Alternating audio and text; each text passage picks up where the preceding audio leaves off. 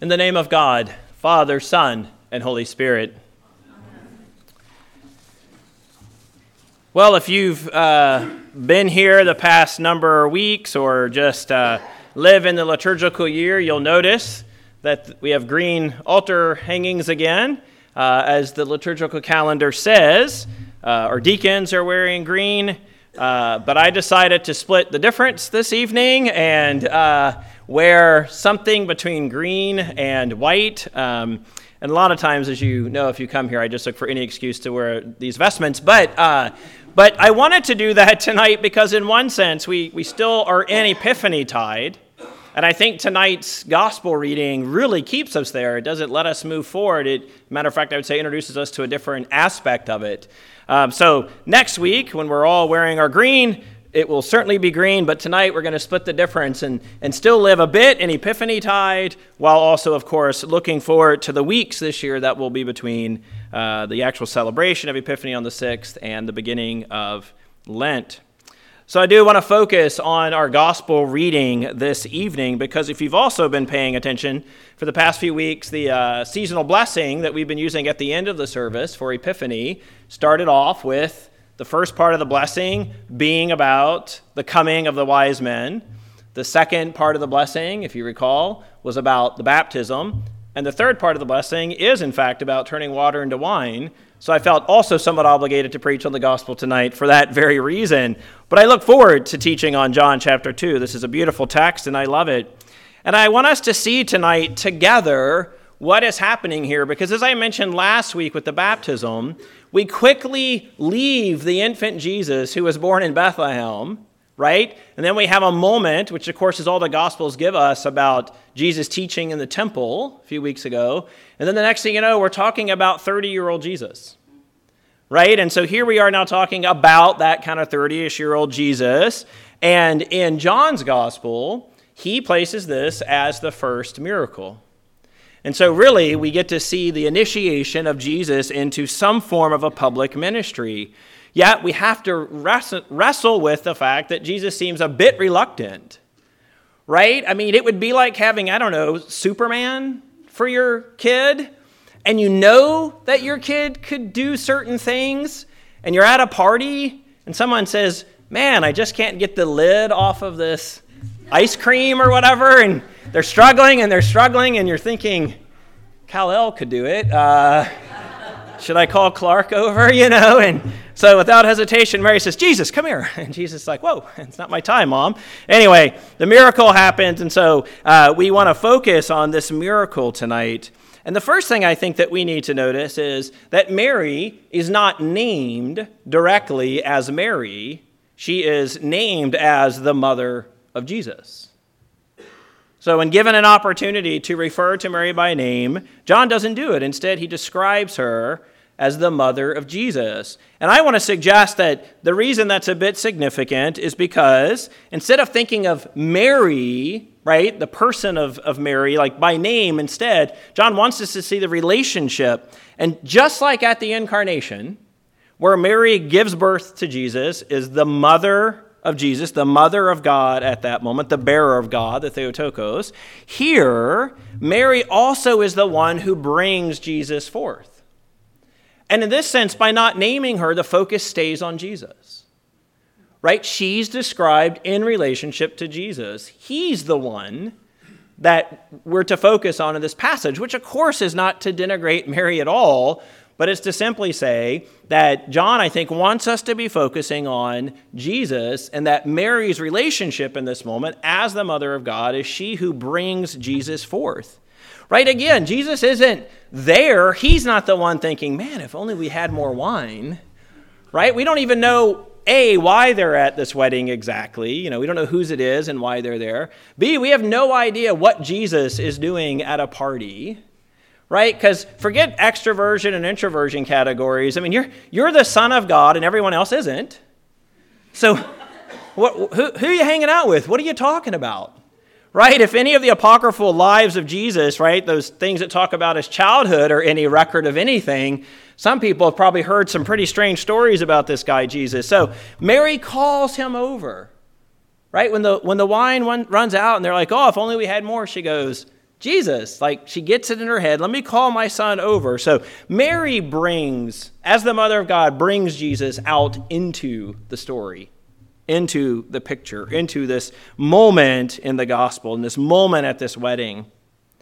Right? And then Jesus does what, in a sense, Mary is expecting him to do, which is to make wine for the guest. Now, I don't know if Mary knew how Jesus would do that, but we're told that these vats are depleted, right? So Jesus fill them up with water, and then he turns them into wine, and good wine, top shelf wine, right? So he turns it into good wine. And then John tells us that this is a sign.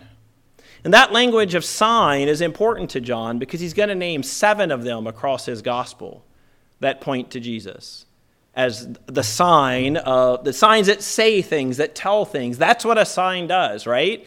So even if, and I think there was a study done on this once that I read years ago, even if you take the word stop off of that red sign that occurs at intersections, people who are drivers will still stop. No one reads the sign, like literally no one goes, what does that red sign up here say? What is it? Is it a hexagon, octagon? How many sides? I don't even know. The point is like we don't read it and say, oh, that's a stop, I should stop. We see the shape and the color and we immediately know that the sign is referring to stop, right? Don't go through here. So this sign, this changing water into wine is a sign, we're told.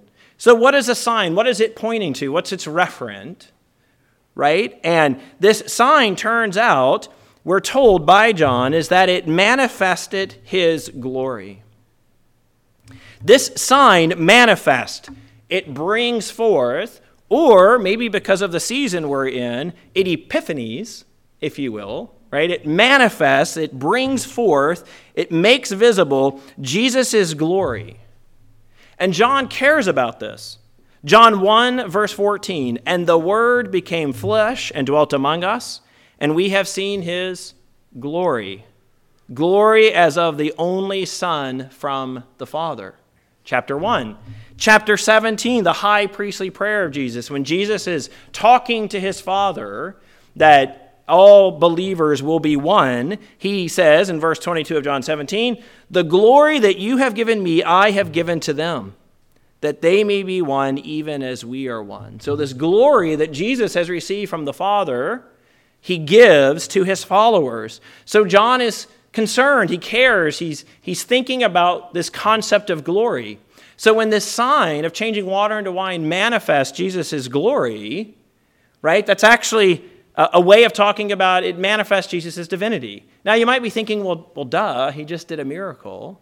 But in the New Testament, miracles aren't limited to Jesus, right? Other believers do miracles, not just Jesus. And those miracles don't point to their divinity, Paul or Peter's or someone else's. No, but in this case, this sign of turning water into wine at Cana in Galilee manifests, again, makes visible the glory of God, his divinity. And what does that accomplish? What does it do? Well, I think what it's doing is that it makes it possible for others to believe. Verse 11, this, the first of his signs, Jesus did at Cana in Galilee, and he manifested his glory, and his disciples believed in him. The result of this manifestation of his glory is belief on behalf of the disciples. So Jesus manifests his glory so that others can believe in him.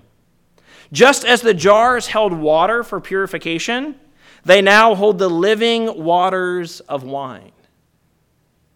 Right? That's what Jesus makes possible for these disciples. That the water which purified the Jews, the wine now makes these followers disciples, these disciples believers of Jesus. I mean, what a beautiful image of what is being accomplished. This isn't a party trick, right? I think it was probably the Babylon Bee. Surprise, surprise. I'll reference that second gospel of the fifth gospel of the Babylon Bee. They said something like, today we celebrate Jesus is turning wine into grape juice, right? I mean, that's the That's what happens, But as we read this, we see that what Jesus is doing in this first miracle, again, that John records, that doesn't mean it's Jesus' first miracle, but in his gospel, John places this first, tells us it's a sign, language that we know is important to John from the rest of the gospel, that this sign points to, makes visible Jesus' divinity, his glory, and then these disciples, these people following him, then believe on him. So we reflect on that wine and those vats as the living waters that Jesus gives to his followers. It's not just wine. It's not just a miracle. These are the means by which people come to faith. It's the means by which Jesus made known his divinity. But like in good and bad infomercials, but wait, there's more. Right? We don't actually get 2 for the price of 1. We're going to get 3 for the price of 1 because the text begins with this phrase, on the third day. So not only is the text telling us about this sign that makes Jesus' divinity obvious and manifest, but instead, from the beginning, we have third day language. And we know that's significant in part because of the resurrection. Right? So the third day, the day of the resurrection, the sign in which the person of Jesus, the crucified Jesus, resurrected from the dead, right? Walked out of that tomb, revealed what? His glory, a sign of his life, of his divinity, so that people could do what? Come to faith in him. Even Thomas was brought around, right? To belief in Jesus, the resurrected Jesus. So in the same way in which we could reflect on the resurrection as a sign that displays Jesus' glory, that makes it possible for people to believe, so here in this text. And again, here, on this third day, Jesus tells his mom, my hour has not yet come. But in John 17, again, that text, it's the high priestly prayer, but it's also where John transitions into the final days. It begins, Father, the hour has come. So here in John 2, Mom, my hour has not yet come. John 17, Father, my hour has come. Glorify your Son. But again, it's not 2 for the price of 1, it's 3 for the price of 1. Because if you know your Old Testament, and I know you all do, then you're probably sitting here the whole time thinking, Exodus 19. Right? I know you were. There, verse 1, Exodus 19, tells us this, verse 8. All that the Lord has spoken, we will do. So, Exodus, right? We're through the waters of the Red Sea, established in the promised land. Yes, they've sinned. Right? They have a desire to go back, right? But this is Exodus 19, the giving of the law. This is the giving of the 10 Commandments. Begins verse 8. All that the Lord has spoken, we will do. And then verse 11 of Exodus 19, on the third day, the Lord will come down on Mount Sinai in the sight of all the people. And then, if we parallel that with Deuteronomy, there, on the morning of the third day, Moses brought the people out of the camp to meet God. The Lord has shown us his glory. Right? So in the way in which this third day language in Exodus, we're going to do everything God tells us. On the third day, the Lord will come down on Mount Sinai. On the morning of the third day, Moses brings the people out of the camp to meet God. And they meet God. How? By God, the Lord, Yahweh, showing them his glory. What does Jesus do on the third day? He reveals his glory by turning water into wine. What does Jesus do at his resurrection on the third day? Reveals his glory by walking out of the tomb. So this is not just the first moment of Jesus' miracles. John, too, in many ways, this is an epiphany. This is Jesus showing forth who he is. And not, his miraculous birth, yes, not just to shepherds and wise men, but now this transition to a much more public setting. Because those who believe in him, right, he already has disciples, the text tells us. These disciples, they now come to belief in him. They see this manifestation of God's glory and begin to believe in him. So what should we do in light of this miracle? Believe in him. And in one sense, joking aside, yet not aside, we could also think about the Eucharistic connotations of this text. That's what our collect does in part. Points us to the sacraments, to again reflect on the way that when I consecrate the bread and the wine, and it becomes the body and blood of Jesus, we are seeing who? Again, the glory of God. So that what? We can feed on him and come to faith. So may we think and reflect on this passage tonight, not just as that story where Jesus turned water into wine, right? Not just as a comical episode so that we can make fun of people who, prioritize grape juice over wine perhaps, but to see it for what it is. And not just the first of Jesus' miracles in the Gospel of John, though it is that. Not just this moment where we want to figure out what exactly is Jesus up to when he seems to be hesitant to do this initially. Not to necessarily just reflect on kind of the boldness of Mary, the mother of Jesus, to bring him forth, but instead to think about the fact that from the Old Testament, we see the significance of the third day and the manifestation of glory. At the resurrection, we will see the significance of the third day and the resurrection of Jesus and the revelation of his glory. Yet here we are in John, if you will, in the mundane, at a wedding, at a party, and they get to see Jesus' glory. So may we too, in the mundane days of our life, the days where we don't necessarily feel like lots of things, getting up, exercising, going to work, doing the vocation God has given us to do, being a parent, not being a parent, all those things, fixing dinner, you don't want to fix dinner, you want to go out to eat, all those things. In the mundane days of our lives, may we remember that Jesus, his glory is available to us. And may we see him. And certainly on Sundays and other days when we celebrate the Eucharist and we gather together, may we see Jesus in the bread and the wine. And in seeing that glory, may we believe in him and be good disciples, following him all the days of our life. In the name of God, Father, Son, and Holy Spirit.